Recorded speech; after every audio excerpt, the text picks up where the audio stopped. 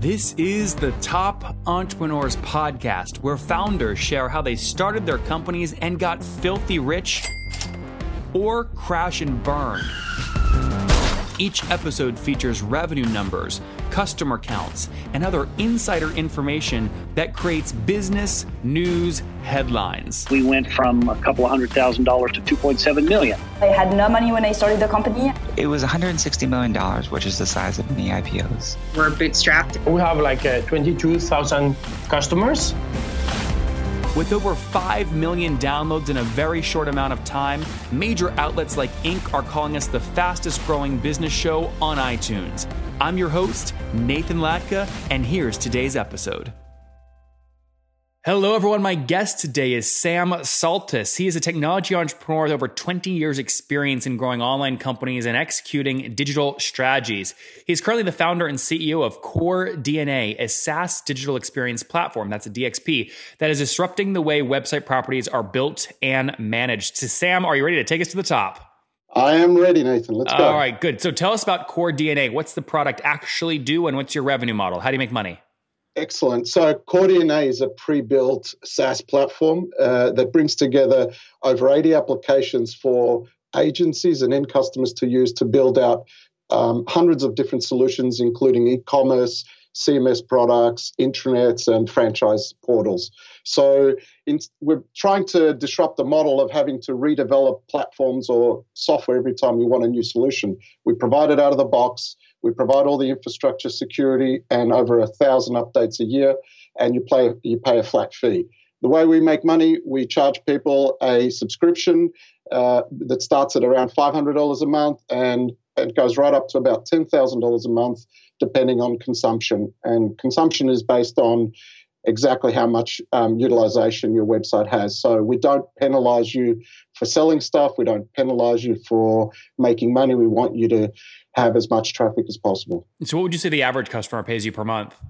The average guy at the moment pays us around $2,500 a month. Okay. This is an American customer. So, we've only been in the market less than a year in terms of selling. I arrived here just over 2 years ago with my family. The genesis of the product was out of a web company that I owned and I still own, but I've put management into place. And I decided to launch it into the US market, thinking that it was the best place for it to accelerate. So it launched in 2016. Yeah. How big had you grown the agency to in terms of revenue before you said, okay, I'm going to go do SaaS? Right, over 5 mil. And within that, we had, a reasonable clientele. But Australia's a tough market in terms of pricing. It's quite interesting. Yeah. Now, you launched in 2016. You built the tech product. Did you bootstrap this with your own money or did you raise capital? Yeah, so the product that was actually built over the years inside of our company. So we used it to bring on our service clients. And so one day I woke up and thought, hold on, we have a product here that could live on its own. And all the way through, I bootstrapped it on the cash of the company. And I actually launched it here bootstrapped with my own cash, and I'm still funding it. That's great. That's really great. Now, where are you at today in terms of total customers using the platform? So what we've done in the year, we've put on about 25 customers here, which is offer a zero base with very few, with zero sales team, very limited What's marketing. your team today? We're at 40 people now total, spread around the world. So we have an engineering team in Australia. We have 6 people now here in terms of sales, marketing, and client success. And we have some strange ones in terms of London. We have our content marketing team there, and our advanced R&D team are in Germany, which is kind of interesting. And then can I kind of back into revenue? 25 customers paying $2,500 per month puts you guys north of 60 grand a month in MRR, right? Yeah, we're over that. We're actually close to 200 grand a month in MRR. Okay. And the reason for that is that the clients here are paying us at least 2 to 3 times what we used to pay in Australia. Oh, I see. So across your 25 customers, they're really actually paying closer to about 8 grand a month. Yeah, that's right. There you go. Yeah, interesting. Okay, great. So I was going to say, with that headcount and bootstrapped and only 60 grand in monthly recurring revenue, you're burning cash like crazy, but not at 200. That's a little more, you're closer to cash flow being profitable. Yeah, look, the way I run my business, and some people agree with it and some don't, I actually set my burn rate fixed. I say I'm going to burn this much money each month, and whenever I make money to close the burn rate, I actually invest it in people. So I keep the burn rate consistent. I know how much I want to spend over the last 12 months. I've spent that money, and I know how much I'm going to spend in the next 12 months. What is that number today, and how do you come up with those numbers? Like, do you have a math equation you use, or what? Yeah, so I kind of the way I look at it is, I'm willing to spend over 40 grand a month and burn 40 grand a month in the market. And what I do is every customer that I bring on, I actually then add more people into the mix. So I recently picked up a couple of customers. I added some extra salespeople and some marketing people. And I will keep that number going at that rate, which, you know, some people look at it and say, oh, why don't you go just raise money and make your life easier? And I just go, no, I think this is, until I have exact market fit and until I understand the market here, I'd prefer to kind of just burn slowly. And just to be clear, you're willing to spend, or you're willing to lose in terms of cash out of your bank, right, $40,000 per month. That's right. Which means your total kind of budget to work with every month is 240 grand, 40 grand more than your revenue. Right. Yeah, but I've still got to fund some people back in Australia to do the R&D, and I've got to fund a team of people around. It isn't just a local team. So I isolate the local business as a local startup, you know, in my head, which has to have its own kind of P&L and its own burn rate. Yeah, and that's where the 200 grand in revenue is coming in, right? You're talking about your financial responsibility is still back to the agency. Is that what you mean? That's right. Yeah, that's right. Yeah, they got it. That makes a lot of sense. So good. Okay, bootstrapped. You're growing quickly. Now we know what obviously today kind of you're at run rate wise. Take us back 12 months though. What were we at the end of December 2016? So we were probably in terms of revenue, we're probably down. We had no customers here, so 0 customers, but we had over 100 and something customers in Australia. So we have customers like Nintendo, Stanley, Tivoli, Langham Hotels. But just to be clear, because I'm getting your agency stuff and your SaaS product mixed up, and I'm getting Australia and US mixed up. Let me just make sure I say this right. Your core DNA SaaS product, which has no agency stuff tied to it, has a total of 25 customers between the US and Australia, and you're making 200 grand per month top line on that, willing to burn 40 grand in cash per month. No. So let me clarify that. So I'd accumulated already SaaS clients in Australia through the agency, but they were directly with the agency. So my Be Wired customers were still paying me subscription revenue each month. And then what I did is I spun the product out completely here on its own, but with no agency involvement, directly to agencies as my partners. So think of Be Wired as your agency, my primary agency or my demo agency, and think of the agencies that I'm picking up here as the ones that are really treating it pure SaaS. And not doing services. So ignore service revenue. Like the pure play SaaS business is doing about 200 grand a month in revenue? Yeah, that's right. Yeah. Okay. Got it. I just want to make sure I got that right. So my question, and the rest of it is services. Okay. My question there was just the pure play SaaS stuff. I want to understand how quickly you're growing it. So take me back a year. What were you doing? Right. So we've basically put on over $500,000 in a year. From a zero base here in America. In Australia, it stayed stable because hold on. I don't want to break up the locations. I care about the business model. So pure play SaaS product, core DNA. A year ago, what were you doing in monthly recurring revenue?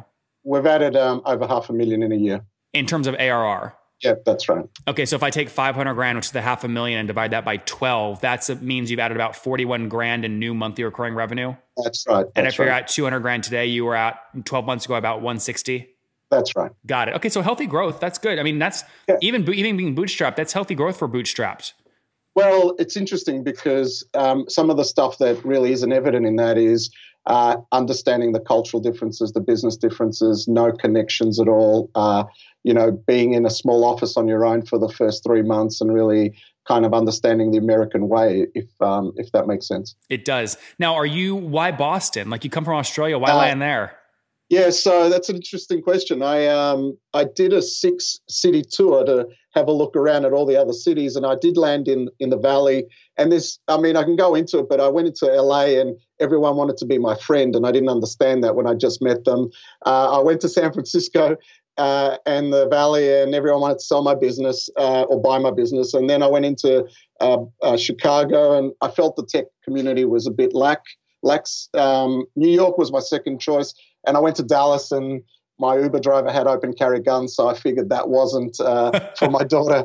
And so so the answer is that I felt there was a real balance between what I call talent, the people to help me with my business, investment, which I may need in the future, but when the time's right for real accelerated growth, and then business, real business. Like I felt that the West Coast, I was unable to really tap into significant businesses that could use my product and make the most of it.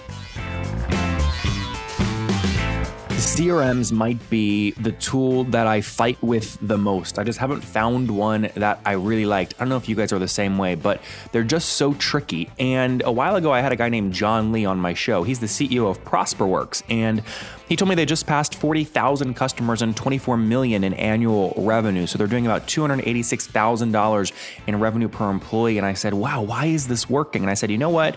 I'm going to try it. So I went to prosperworks.com/loveyourCRM, signed up, and it immediately became clear why it worked. Those of you that love growth hacking, you should go to that link just to see how they do the onboarding. That's prosperworks.com/loveyourCRM. In short, it's like magic. I'm not the guy that finishes the sales call and then takes the time to actually put data into the CRM. They have this magical way of just doing it, and it's a beautiful thing. So every morning when I wake up, I just go, okay, what leads are Prosperworks telling me to reach out to because they're most likely to close? And it works so well. And you guys know I love money, and I love only focusing on the leads that are going to close. So I encourage you to try Prosperworks. They're sponsoring the show.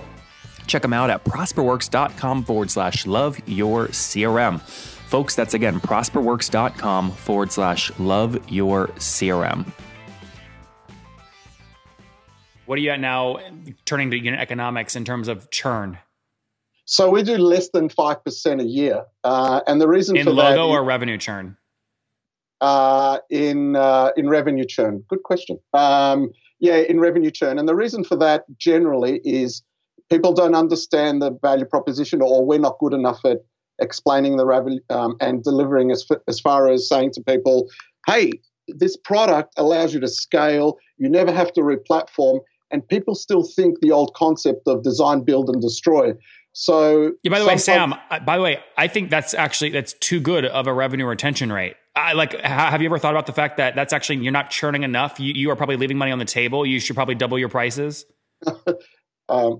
No, I haven't actually. That's a really good point. I mean, because most people in this space, it's totally okay. Like I've had many $100 million companies on where they have gross revenue churn of 10%. So they're retaining only 90%. But then where they start making loads of cash is they get to net negative revenue retention because of all the expansion revenue they're driving.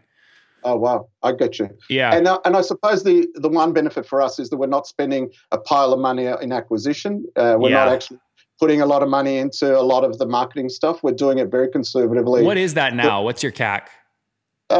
I don't know the exact number, to be honest with you. I heard it in one of your podcasts, and I better go work that out. But, what's a range though? Is it below 10 grand a customer? Oh yeah, way below. Below a grand? No. Okay. Because I've now just put on salespeople, and as you know, they cost money. So if I'm taking it all in, I'd say it'd be probably at least 2 months worth of subscription. Okay, probably. So if they're paying, if your subscribers are paying about $8,000 a month, so you're willing to spend up to like 16 grand? Yeah, to acquire them.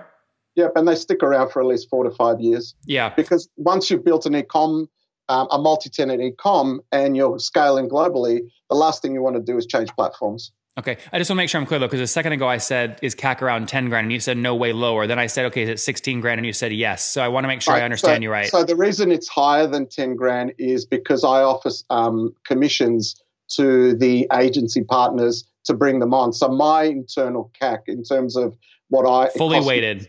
Yeah, that's right. So, when you're a partner of Core DNA, you get the first month subscription delivered to the salesperson, and that's a really interesting incentive. But if I think about the internal CAC, it's much less than that. And then you assume lifetime value is what, 3-4 years? 4 to 5 years we're finding. We have customers that have been with us for 14 years, which is quite interesting. I go back to their websites and go, oh my God, what happened here?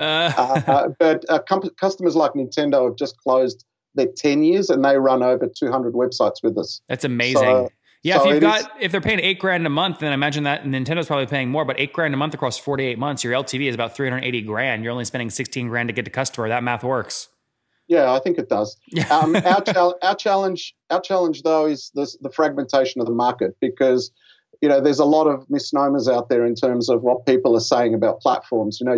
Everything from you can download a free platform right up to you have to spend tens of millions of dollars on a platform. So coming in and getting your message heard is one of the interesting challenges as a business. Makes a lot of sense, Sam. Let's wrap up here with the famous 5. Quick answers here. Number 1, what's your favorite business book?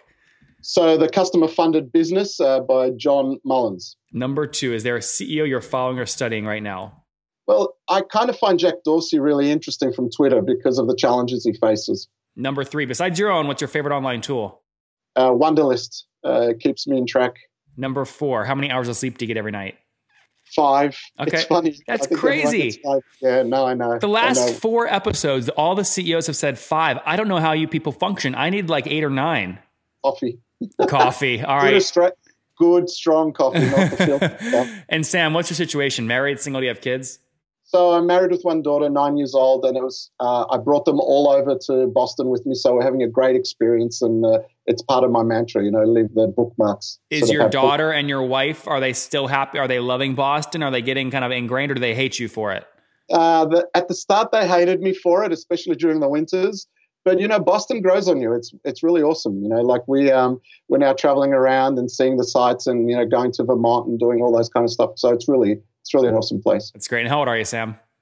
I'm just 50. 50? So, yeah. Very good. Oldie. You're not old. All right, last question. Take us back 30 years. What do you wish your 20-year-old self knew? So this is one of my mantras, and I sort of summarized it, and that is that you can't know everything in life, but you have to question the things you know.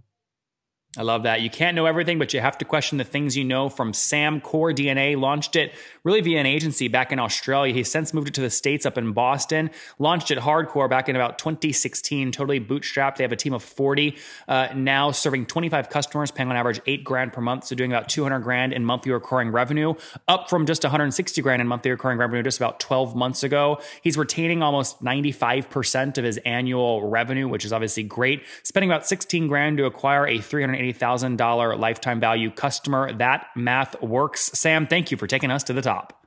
No problem. Thank you, Nathan.